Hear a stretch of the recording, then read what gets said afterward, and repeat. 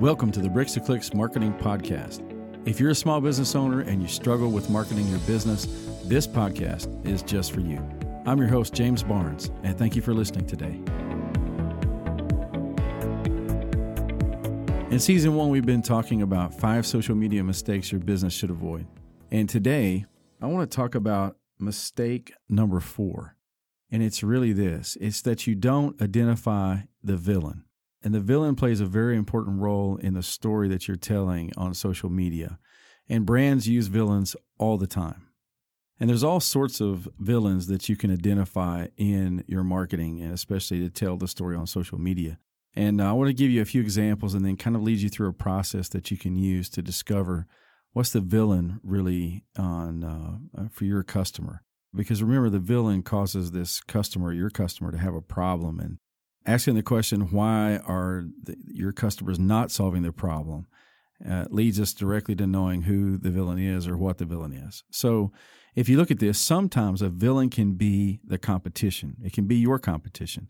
Brands do this all the time. T-Mobile does this. Did this many, many years ago. In 2012, when their new CEO took over, they identified their villain early on. This is written up in a Harvard Business Review article you can check out. At the time, they had 33 million subscribers. And by 2016, based on using the villain that they identified in their story and their marketing, they had jumped to 69 million. So the villain was a competitor, AT&T, and actually Verizon a little bit too. And so they really chose AT&T, but of course Verizon was lumped in there as well as they began to argue why their service is so much better. And so, this happened in the sort of mobile industry. And it's happened over the years in really software, hardware programs for computers. Years ago, there was a series of YouTube ads that were on Get a Mac.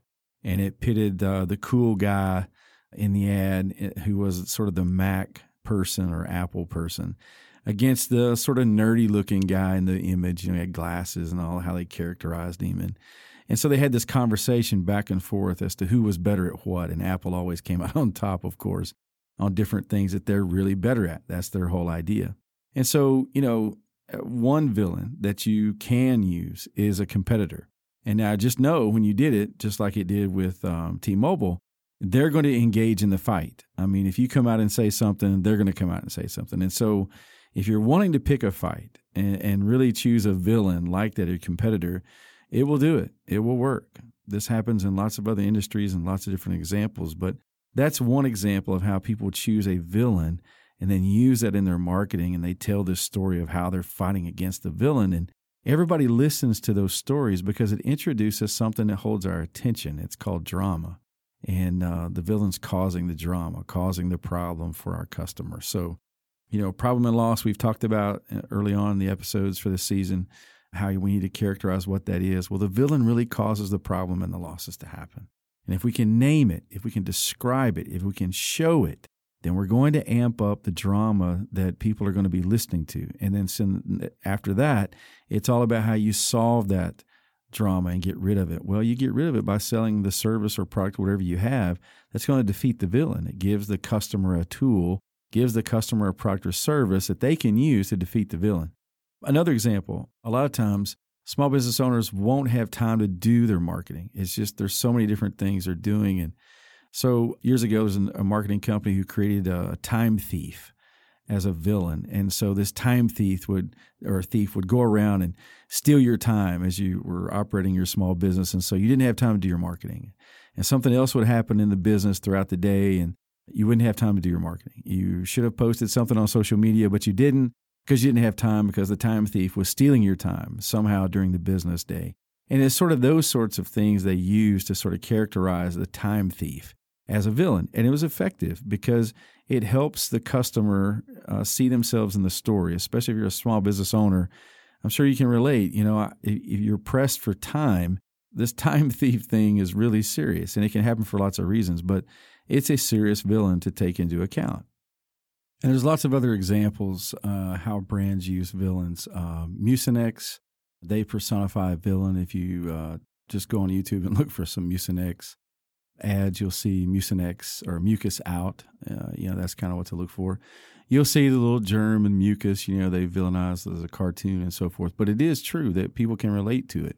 And so you want to make sure whatever the villain is, that people can understand and identify the kind of problems that the villain is causing you, the customer, or your customers.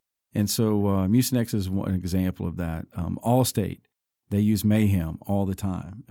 All you have to do is go to YouTube and look at some Mayhem commercials, and you'll figure out really quickly Mayhem is causing customers to pay out of pocket, for things that are, Mayhem is causing to happen. So those are two really good examples of, brands using villains to really amplify, the story about success and how they help their customers overcome the villain. So in the book, I talk a lot about villains and the sort of role they play in. It's one of the things that it can be a mistake in your social media marketing that you don't sort of have a villain. There's nothing there that you're fighting against. There's nothing for people to join in and join the fight, and so you want to have named a villain.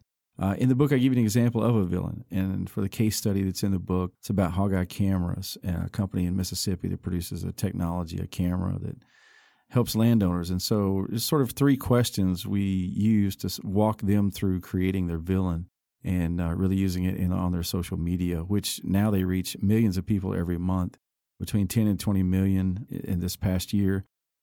Per month they reach, and they have about 95,000 people on their Facebook and Instagram combined. So they're using the whole idea of villain quite well. And here are the three questions that we use to kind of guide them through what's their villain. And so the first question, I worked with them and I said, it was like, okay, so your customers are fighting against a villain called what? Like, what's causing the real problems, for your customers? And you have to remember their customers are landowners. And so that was the first question. The second one was, we said it from their position. My customer's villain causes this problem for my customers. And for them, landowners were losing thousands of dollars in damages, like they had damaged property and equipment and habitat and that kind of thing. And so that was pretty straightforward. The third one was, what are your customers losing because of the villain? And for landowners, it was money and these other things. But so, sort of to answer that, what's the name of the villain? Well, for them, it's feral hogs, wild hogs tearing up property on landowners, all around the U.S., globally even. Number two was, what are they causing as a problem? Well, they're causing damage to land or property. And then the third one is, what's the loss? Well, it's money. They're losing money, crops, pasture, other resources that are being destroyed by feral hogs. So that's their villain. And if you look at their social media, one of the things that they show is sort of the climactic scene that you would think at the end of a movie. They show their video from thousands of customers all across the globe, Australia, Europe, you name it, where they show the video of the hogs actually being caught. So they introduce the drama with the whole idea of the villain and the feral hog, but they also show the villain being defeated, and the defeat comes by way of a landowner using their camera and trap technology.